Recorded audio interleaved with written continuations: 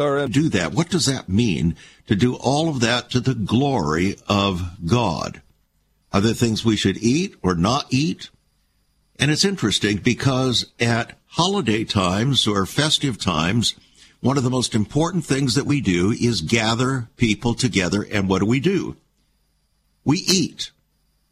In fact, that's exactly what Jesus said, or you could say God, what he said there in the Old Testament. He ordained 7 times, 7 Moedim, the appointed times, or called feasts of the Lord, for the people to gather. And what did they do? They feasted, they ate, and they drank together, and they enjoyed the goodness of God. How are we to understand all of the talk about food in the Bible? How are we to understand even the talk about what we drink in the Bible? The connection between diet and health is pretty clear, isn't it? The scientific community estimates that 79% of all disease is the result of our environment, lifestyle, and our diet, while only 30% is from genetic predispositions. So, food can help sustain us or drain us, depending on how we eat. And as the quality of food declines, so does people's health. And we find everything seeming to decline these days, not just our food, but everything else in our world is declining. If our body's warning signals are ignored for too long, the body's self-cleansing mechanisms can get overloaded and sickness can manifest itself. And so we know about cancer, we know about other kinds of diseases that are often, it seems, related to what we eat and the environment in which we live. Unfortunately, being sick, as we can see, seems to be the new normal, but it doesn't have to be that way, says our guest today. You, have the power to make choices that can change your health for the better. So, with the promises of God, we as believers should not fear, but rather we should be asking God what precautions we should take to escape being a statistic. Well, our guest today, Amanda Powell, has written a wonderful book that would help us in this regard. It's not like any other book that I have ever read concerning food, concerning the Bible and food. It is probably one of the most honest, straightforward books that I have ever encountered in the 27 and a half years we've been on the air. We've done many, many books and interviews concerning this subject. But here we are poised on the near edge of yet another time of celebration. We have completed the time of Thanksgiving, that is, in terms of the actual gathering together of people to break bread together in wonderful fellowship. But now we have another season coming forward here. We call it the Christmas season. It's the advent of Jesus Christ, and it's worthy of celebration. And so people will be gathering together for that celebration. So, and guess what we'll be doing? Most of us will be eating in some form or another. Oftentimes, the foods that we eat will not necessarily be helpful to us, but we eat them anyway. What if we make that a pattern, though? Therein lies the problem, isn't it? So today on Viewpoint, we're going to be talking with Amanda Powell concerning what God has to say about food. And this is not intended to be a legalistic conversation here today, but perhaps a liberating conversation, not because it tells us that we can do whatever we want, whenever we want, however we want, and to whomever we want, but rather that we will do that which is pleasing to God. For the kingdom of God, as the scripture says, is not meat and drink, but righteousness, joy, and peace in the Holy Spirit. So we want to welcome Amanda back to the program here today. Several weeks ago, we did some time together, Amanda, and people were very, very moved by that conversation. And so we pick up from there. Welcome back aboard. All right. Thank you so much. Well, what I'd like to know, Amanda, is what prompted you, as someone who spent time in the military, which you did, right? Yes. Yeah. Sure. And you have children, and what would prompt you to write a book about food in the Bible, since you were, a mechanical engineer? I was an environmental engineer. And An environmental engineer. Oh, you're one of those that's trying to engineer the environment. Is that it? Trying to clean up the mess from people who are trying to engineer the environment. Okay. That's the goal. Just wanted to clarify there. Okay, so what prompted you then to write a book about food in the Bible? Well, it actually came from my own health challenge and some health challenges of my children. Uh-huh. And what started out for me as just a simple study for myself turned into, over the years of me homeschooling my children, having a fascination with this information on the subject and compiling until it ended up becoming a book. So people started asking me for my thoughts on certain things because they knew that I liked to cook and that I was into health and that I loved to study the Bible. And so that is what compelled me to put this book together. Well, it's a fascinating book. You've done a great job here.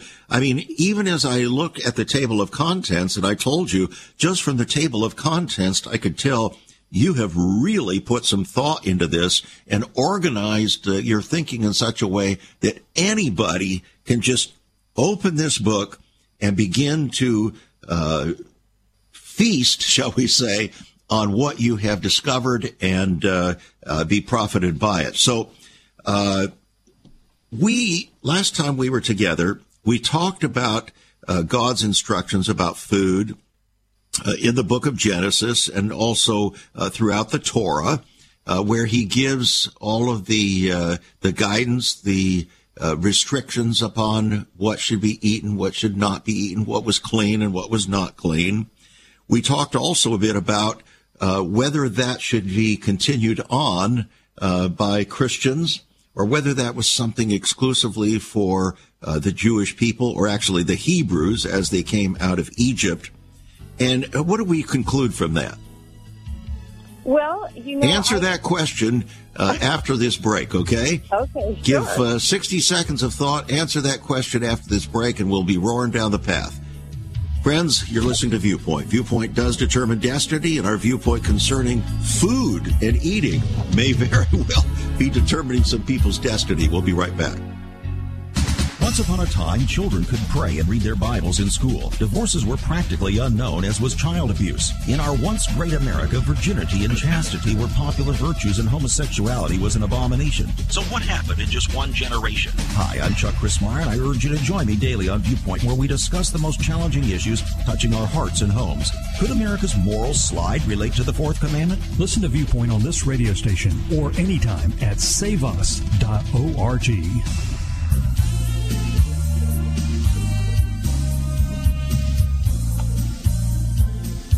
Welcome back to Viewpoint. I'm Chuck Christmeyer. Today we talk again about food in the Bible. A couple of weeks ago, Amanda Powell joined us to talk about this subject.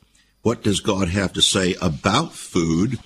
And we focused on a particular aspect that so many people are concerned about, whether the Old Testament guidelines and restrictions apply to Christians today. So, Amanda, without getting into this in great depth, what would be your overarching thoughts regarding that? I would say, as it says in Timothy, 2 Timothy 2:20, that in a large house there are not only vessels of gold and silver, but also of wood and earthenware, some for honor, while some are for dishonor. If anyone cleanses himself from iniquity, he will be an implement for honor, sanctified, useful to the master, and prepared for every good work. One of the truths that are taught to us in Leviticus concerning clean and unclean are that they were for the people to distinguish between holy and unholy, profane and clean and unclean. Mm-hmm. And it was that they were to sanctify themselves to be holy unto the Lord, as the Lord is holy. So that was the purpose for the instructions in Leviticus regarding what was allowed to be eaten and what was not. All right, but somebody would say, well, yes, but now doesn't the blood of Jesus Christ make us holy if we receive that as the substitutionary sacrifice for our sin? So this is where there is the faith that comes in play here, and the knowledge that we have from wherever we're at in our walk. Mm-hmm. The scripture says that, every sin of ignorance shall be forgiven, but he who blasphemes shall not be forgiven, or if you sin willfully. Uh-huh. And the covering of Christ's blood is for our ignorant sin. And there are still consequences when we don't know something. People perish every day for lack of knowledge.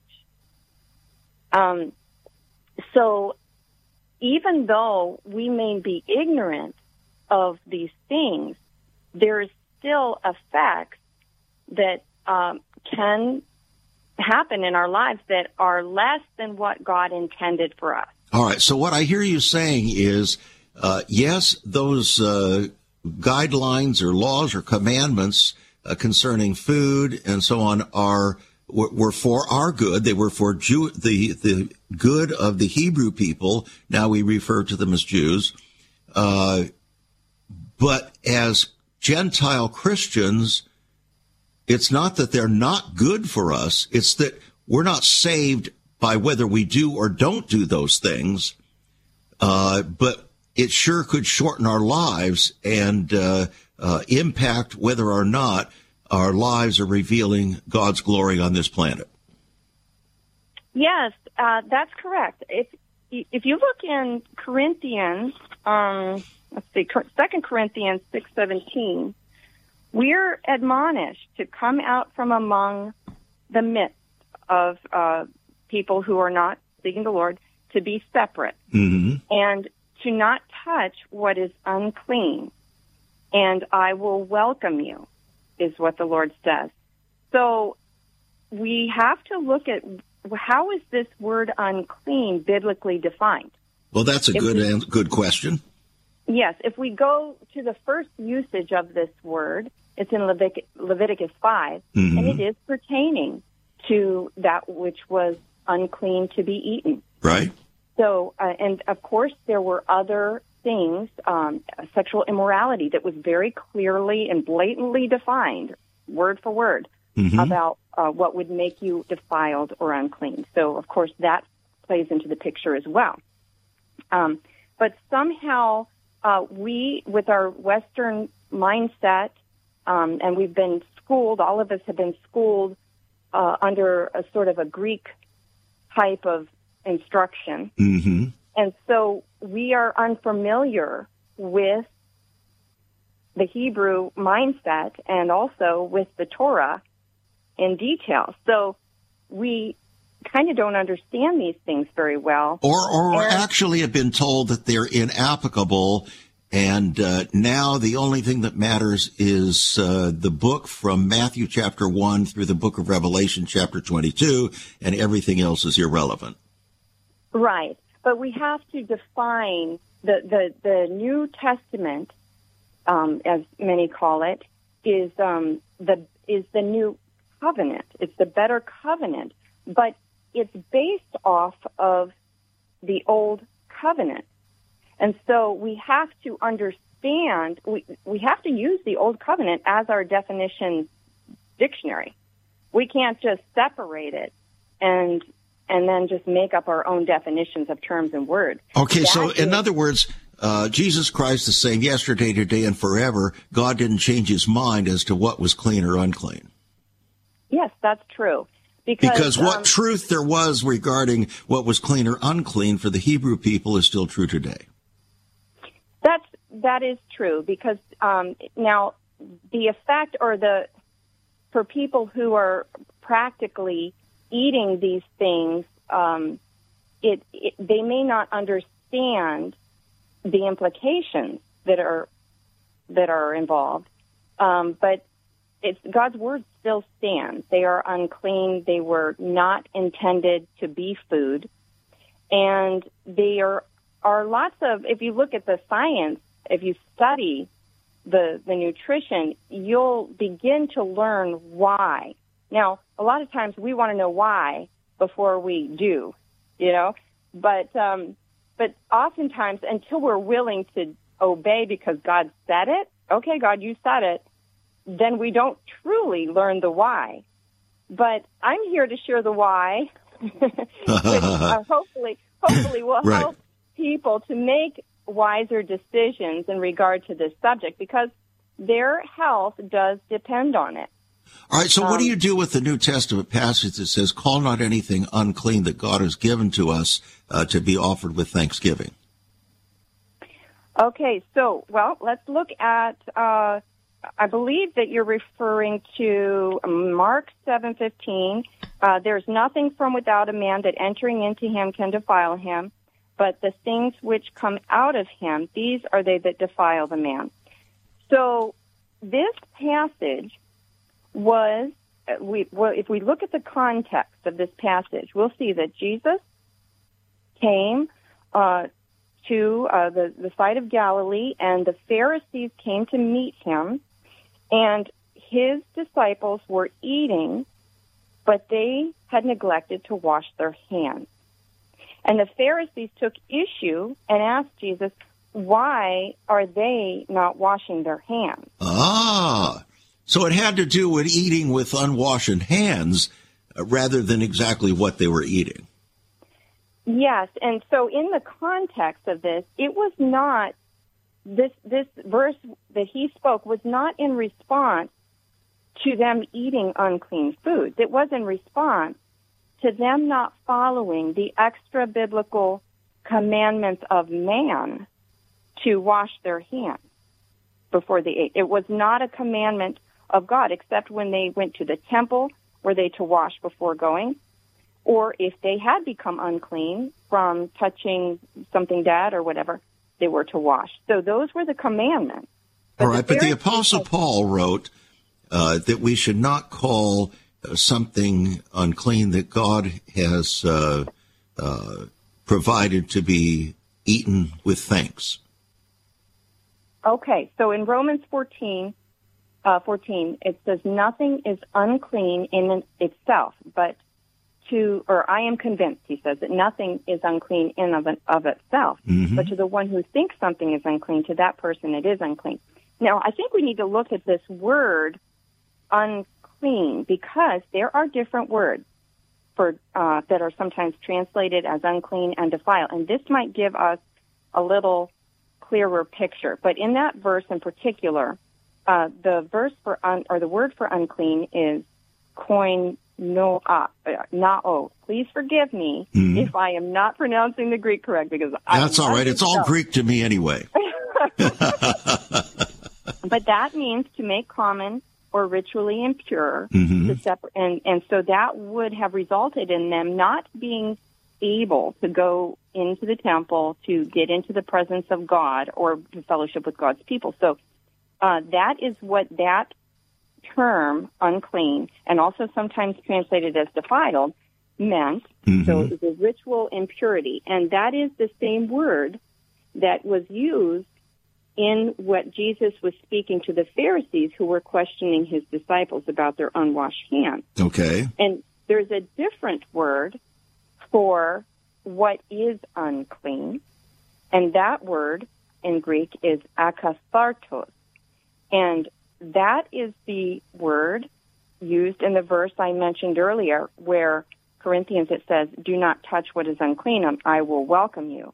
And it is also used in Revelation 21:27 and says that nothing unclean and no one who practices abomination shall ever come into the holy city, Jerusalem, that comes out of heaven. So that word for that second word is not the word used in these passages that are often used to sort of defend Christians' right to eat whatever they can or whatever they want. And there's something else to notice about this passage. It says in Mark 7:18-19, and he said to them, "Are you so without understanding also? Do you not perceive that whatsoever thing from without entereth into the man, it cannot defile him, because it entereth not into his heart, but into his belly, and goeth out into the draught, purging all meat?"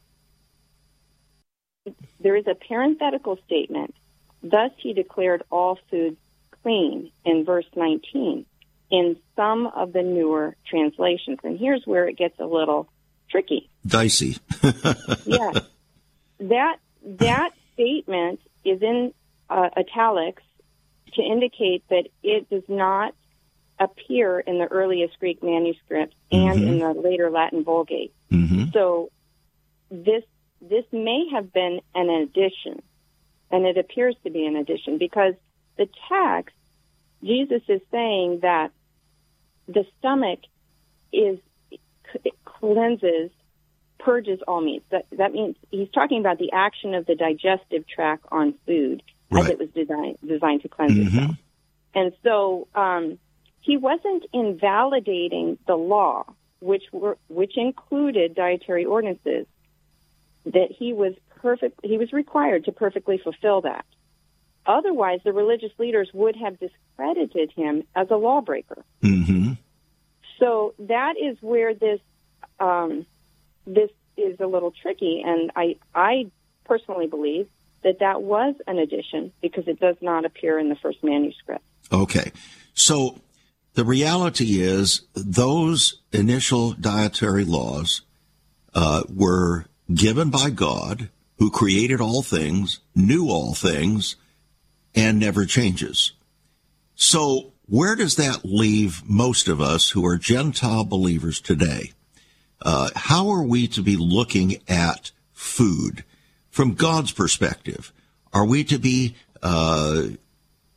hyperventilated about, well, let's not eat that, and let's not eat this, and let's not, and looking at other people and saying, did you see what they're doing? Did you see what he's eating? Did you see what they're not? Is that how we're supposed to be responding? That sounds like we're hyperventilating about the wrong things.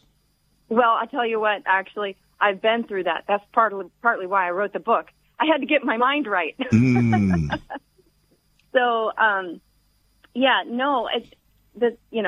meat does not commend us before God. If we look at, I think where we need to go with this is just say, Lord, teach me, and be willing to be teachable, because all of his law and commandments are for our good. It's the loving instruction of a father for our good. All right. So what you're really implying here is that we are prone as human beings to do what is frequently called loophole living.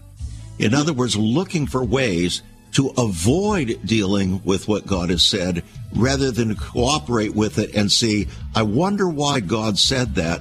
I wonder if it might be good for me.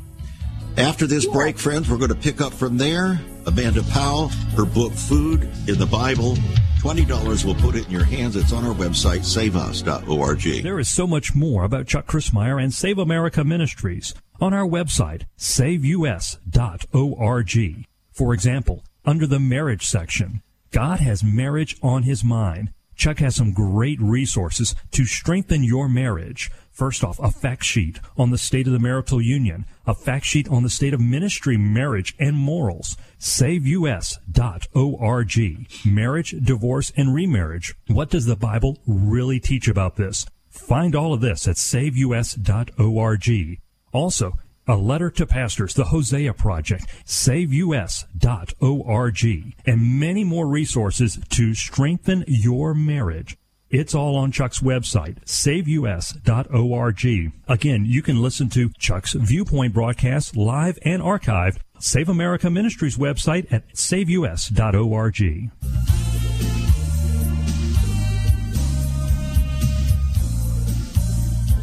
Welcome back to Viewpoint. I'm Chuck Christmeyer. Today, we're looking at our viewpoints concerning the matter of food.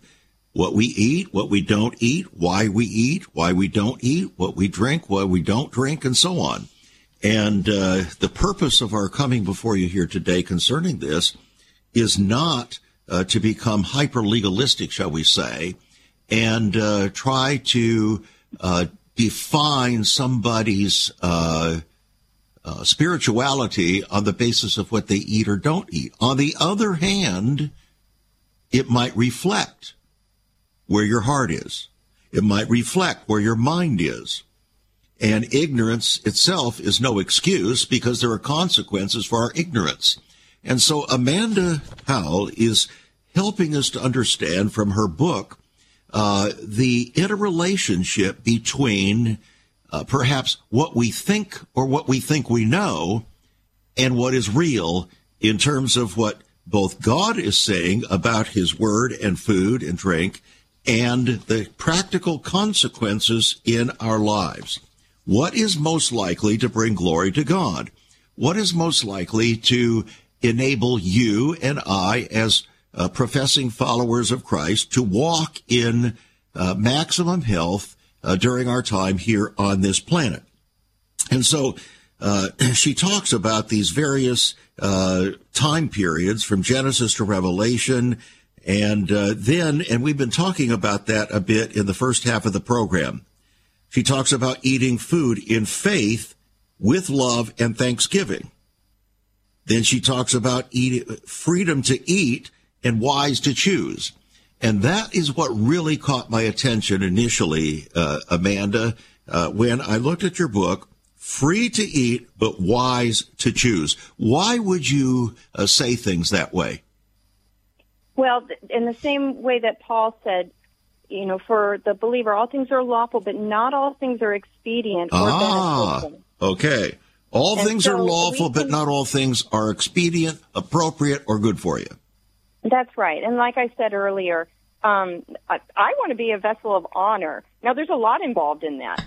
There's a lot of renewing of the mind and how you're treating people.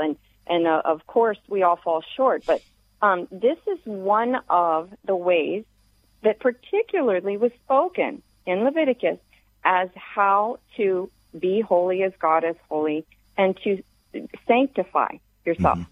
Sanctify means to set apart unto God. To set apart, to be separate, to be set apart.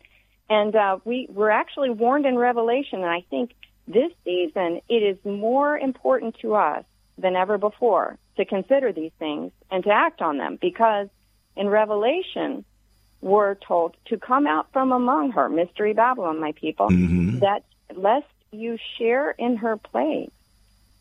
And so there's a lot of plagues going around. We've just been through that, and it's not going to be the last, that's for sure. If mm-hmm. what Jesus said was true, which it is. So we can expect more of this, and it's crucially important for us to have the wisdom of God at work in our lives to be able to endure during these days to come. We're exposed already to so many toxins in our environment.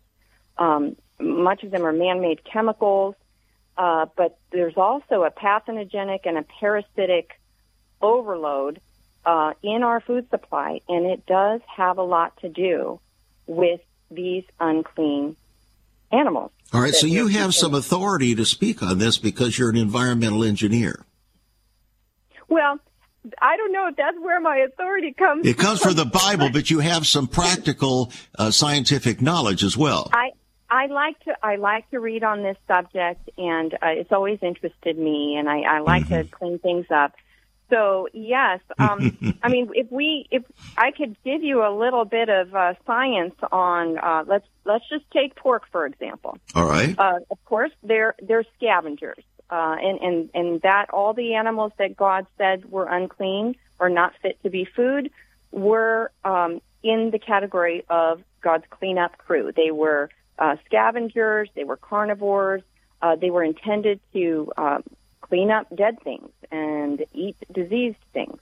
And pork or pigs, they do that. Swine do that. They're scavengers. They'll eat anything. Trash, feces, dead and diseased carcasses, even their own young. Okay, wow. So if you observe the pig, those aren't exactly characteristics that sound yummy, but Well, that's why they use the phrase "pigging out" on something.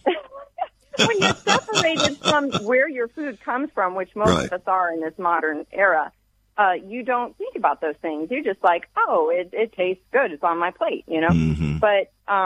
But no, there's much more. Because they only have one stomach, they digest their food very quickly. So what they eat, 4 hours ago can end up in their flesh right away. Unlike cows, which have 4 stomachs, and it takes 24 hours of digestion, and they're only consuming grass. So the difference in the toxic load in the animal is tremendous. They can absorb up to 30 times more toxins than beef, and they don't sweat, so they don't get rid of them. So, well, how about such things as rabbits? People will eat rabbits and squirrels and things like that. Yes, and so even though the rabbits eat grass and hay and stuff, they don't have the cloven hoof, and they'll eat their own poop again. It's kind of gross. They do that a lot. So they don't have the what God said. They have to have a cloven hoof, and they have to chew the cud. Right. So they need to be ruminants. And in that, because their digestive tract is designed the way it does take out a lot of toxicity from their food. All right. So how about moving from those that travel on land? How about those that are under the water? That seems to be a delicatessen for people. Yes. So oysters, for example, I grew up in the South, and that was a delicacy that we would have when we would have family reunions. We'd have the fried oysters, and to me, they were delicious. Mm-hmm. However, my mother was deathly allergic to them. She couldn't have any. She would have a anaphylactic shock if she did. Mm-hmm. And then after one family gathering, I got hives all over my body, and then we decided it'd be best for me not to eat them. That was before I even knew, any of this, what the Bible said. But as I studied, and I also looked into a lot of natural health topics when I was getting well, and I realized that all of the shellfish actually accumulate high amounts of heavy metals, and they'll have viruses and parasites within them because of this, because they're part of the mechanism of detoxifying or cleaning up waste. And so the heavy metal accumulation, I would say that is probably one of the biggest underlying causes or root causes of poor health in the modern world. And I have listened to a chiropractor, Dr. Tent, he did hair analysis testing and other blood testing on his patients to check their toxic load. And he always checked for heavy metals, especially if there was neurological issues or people were having behavioral issues or mental health issues. And they were always off the chart with heavy metals. And he would ask them, how many times a week or how often do you eat shellfish? Oh, I have it twice a week. I have it so it shows up in your body. Oysters, for example, they filter, I don't know exactly, but it's a large quantity. I think it's in the hundreds of gallons of water a day. So they're filtering that water, and they're accumulating all the poison in that water. And today, it's even more poison than it was way back when Jesus walked the earth.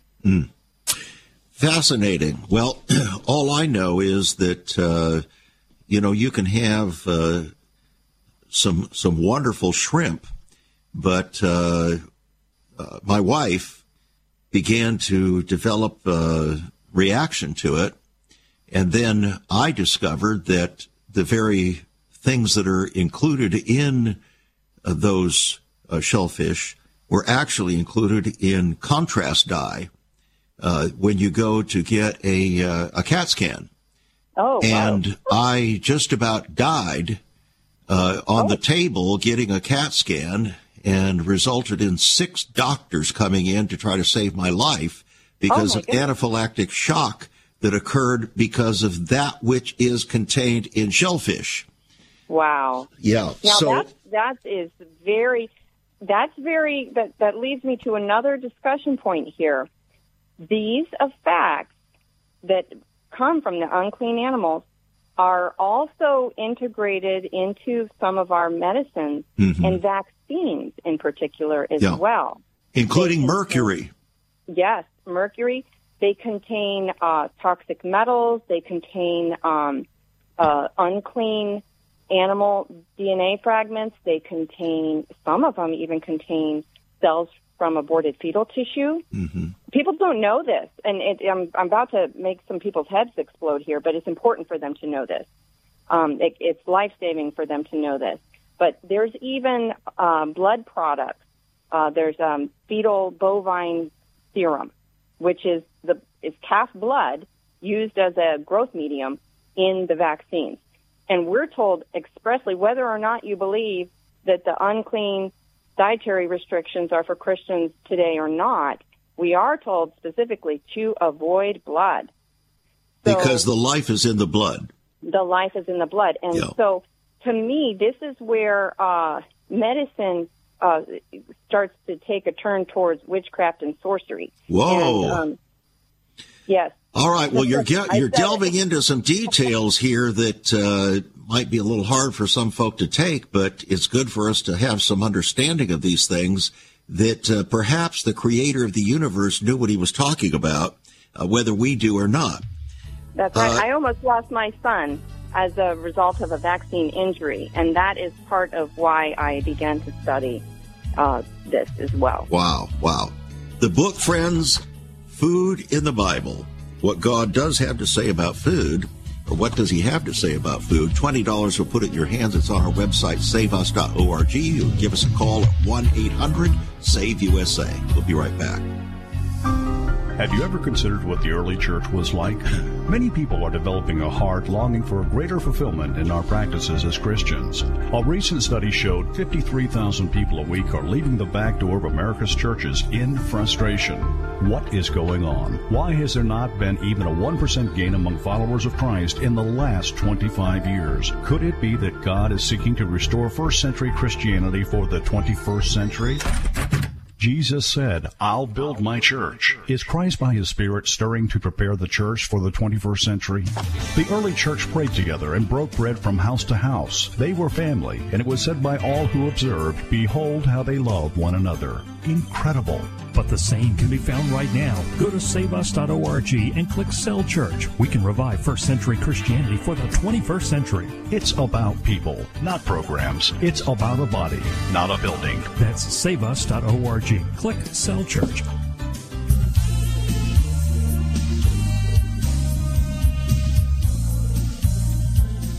Welcome back to Viewpoint, friends. Our viewpoint concerning food and what we eat, what we drink, and so on might be more important than we actually think.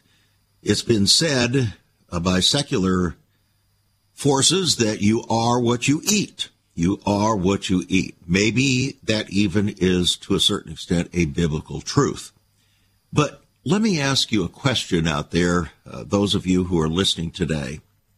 Have you been eating or drinking in such a way that you're daring God to keep you healthy? It's just another way of putting it. Have you been eating or drinking in such a way that you're actually daring God to keep you healthy?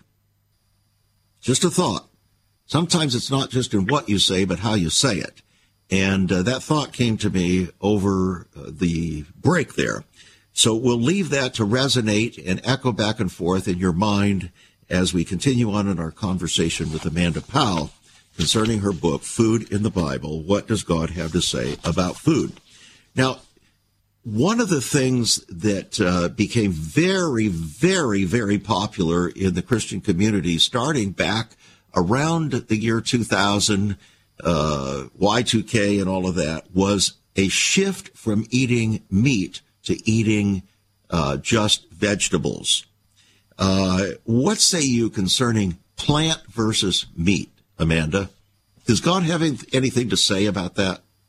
Well, yes. Of course, originally we were all designed to have a plant-based diet. However, God actually commanded the eating of meat, and even if it was just annually, it was more frequent than that. It was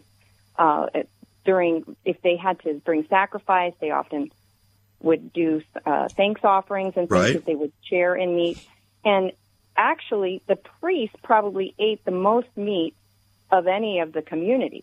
It's probably true because they was brought to them as the mandatory sacrifices. Yes, and interestingly, they there were a lot of rules about what was required to be a priest in the service of the Lord.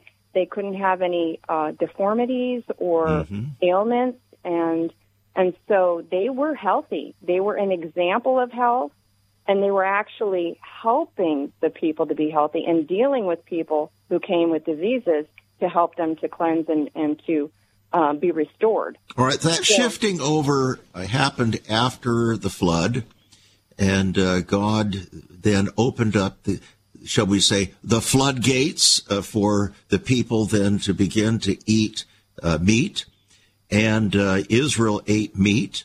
So what do you do with, say, the book of Daniel when, the Hebrew young men requested the opportunity not to eat the king's meat, but rather to eat vegetables, plant food for 10 days and see how they squared with those who ate meat? What do you do with that? So it says, he did not want to be defiled with the king's meat. Right. Okay, the meat that came to the king's table, it was sacrificed to idols. And there, I can't remember the book that I read this from, but there were ancient practices that were quite despicable, where they would feed their enemies to their food and then they'd eat it, really despicable practices, in addition to them already being dedicated to their false idols. Well, it could also be that the king's meat was extraordinarily rich, or that maybe was heavy with swine's meat. And it's possible, It's possible that it was pork. Okay, so we don't know. The answer is we don't really know what the real issue is there. Separate himself. Yeah. Okay. Yeah. Daniel was wanting to separate himself because he was considered, as the book of Ezekiel says, one of the three most righteous men in the Old Testament. All right. So the practice of thinking that to become a vegetarian is to be more healthy or to be more holy. What say you? So I don't think that you can actually surmise that from Scripture, the full counsel of Scripture.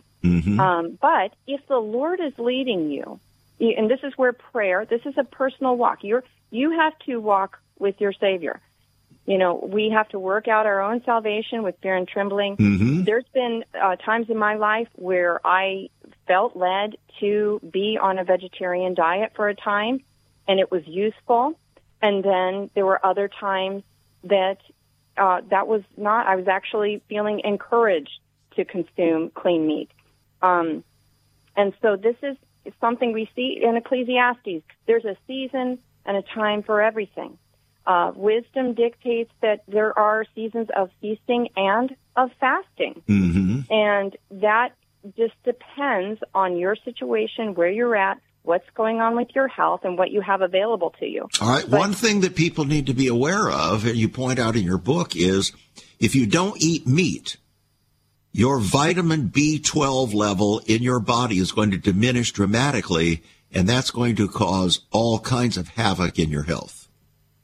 Yes. Unfortunately, much of what we see and hear related to health is propaganda from people trying to sell you something. You're kidding. No. You mean like COVID vaccines? Exactly. Yeah, so basically, there are, if we can get an abundance of fresh, whole foods in our diet, that is the best. And if we can have a large quantity of fresh produce, of plant foods, that is excellent. But there's something that can happen if you are on an extended vegan diet for an extended period of time. Your glands can begin to atrophy, and you can begin to develop some vitamin deficiencies that are fat-soluble vitamins, which are the actual sources that are most readily absorbed and bioavailable come from animal food sources. Especially B12. Yes, especially B12. And B12 deficiency can result in neurological problems, can it not? Yes, it can. Even Gandhi actually made a statement, interestingly enough, that the yogis that were teaching people to not even allowing any ghee or dairy in their diet was a crime against India. Interesting. So, and of course, he did lots of fasting and probably ate mostly vegetarian, but yeah. So there's been deprivation studies that show this, and there are vegans that are healthy, and they work very hard at being very clean of their unprocessed food, but they also supplement. And so that's where you just need to be aware if that's what you're going to do. Right.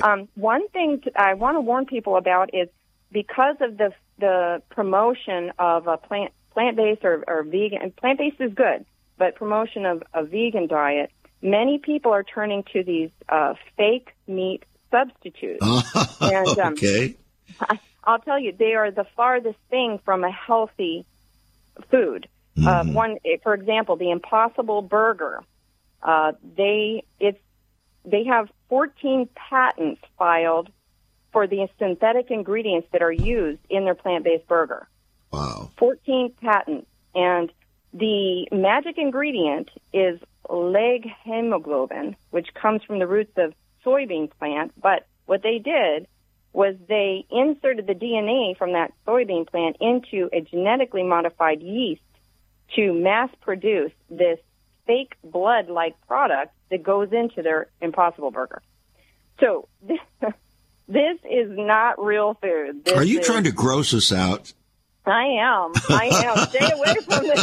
Stay away from this. All right. So we might want to just consider that God was God and is God, and he created all things, and he created these things for our benefit and for our pleasure, and we want to use them in such a way as to glorify him and maximize our ability to walk in health, to walk in strength, so that we're not inhibited from performing those things that would be his will.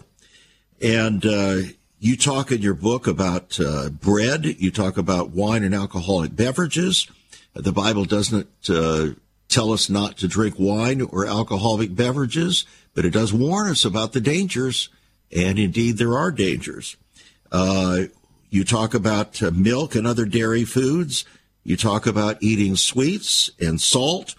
It has been said that salt was one of the terrible things for your heart, and yet the most recent information that I have read is that salt is actually absolutely essential for your health, and the lack of salt has caused a lot of problems. Tell us about it. Yes. Well, it depends on what kind of salt you use. Most salts that were gathered in the ancient world were highly mineralized. They were either sea salt or they're coming from a mine where they kept the trace minerals. And this is the crux of one of the most important health things to remember, is we need to replenish our minerals. And so much of our industrialized food production is deficient in these, particularly from the use of glyphosate on mass industrial agriculture. what happens with that chemical is it interferes with the microbiome of the soil, which prevents the plant rootlets from absorbing minerals from the soil. So those plants that look nice and green actually are about 30 to 50% deficient in the mineral content they were intended to have. And so, yeah, mineral salts are absolutely critical for our enzyme function, production of enzymes, and for staying properly hydrated and having the right electrolyte balance. You know, it's interesting. I did a lot of climbing and backpacking and so on, and one of the things that one who does that realizes is you're going to perspire a lot. And so you were encouraged to take salt tablets, and yes, that would help to prevent altitude sickness. Mm-hmm. Mm-hmm. Yeah. Yes, I mean that. You know what's interesting about a lot of things in the health world today? It's like it's just like Satan and the tree of the knowledge of good and evil. Mm-hmm. First, he caused Eve to question. Then he took away from what God said, and then he said the complete opposite. So that's kind of the nature of what's going on here. Wait a minute, you're not talking about Dr. Fauci, are you? Oh, yes, I am. Back and forth, doing this, saying that, always opposites. Anyway, a little facetiousness doesn't hurt amid a serious conversation. Listen, appreciate so much, Amanda, what you have shared here. You've done a masterful piece of work here. Food in the Bible. And friends, what Amanda is doing, she has nothing to sell by reason of writing this book in particular. She's not here with an axe to grind against anything. Rather, what she's attempting to do here is to be as honest as possible with regard to what the Bible has to say about the foods we eat or don't, about the things that we drink or don't, and why we do the things that we do, and what would maximize our ability to walk in such a way as to bring glory to God in this lifetime. That's the purpose of the book. What does God have to say about food? One thing for certain is he wants us to eat food. He created it. He wants us to enjoy food in fellowship with one another. In fact, what we find in the Bible is that those who break bread together break barriers together. Whenever Jesus had a conflict with people, oftentimes with his disciples, you often find him breaking bread with them. In other words, eating. So get a copy of the book. I think you'll enjoy it. It'll be helpful, might even save your life. $20 on our website, saveus.org. Call us 1-800-SAVE-USA. Write to us at Save America Ministries, P.O. Box 70879, Richmond, Virginia 23255. With another feast season coming up, might be well for us to kind of get a handle on all of this so that we can enjoy one another's company not only for one meal, but for the rest of our lives. God bless, be a blessing, and remember, our purpose is to glorify God in everything that we say, do, and yes, even eat.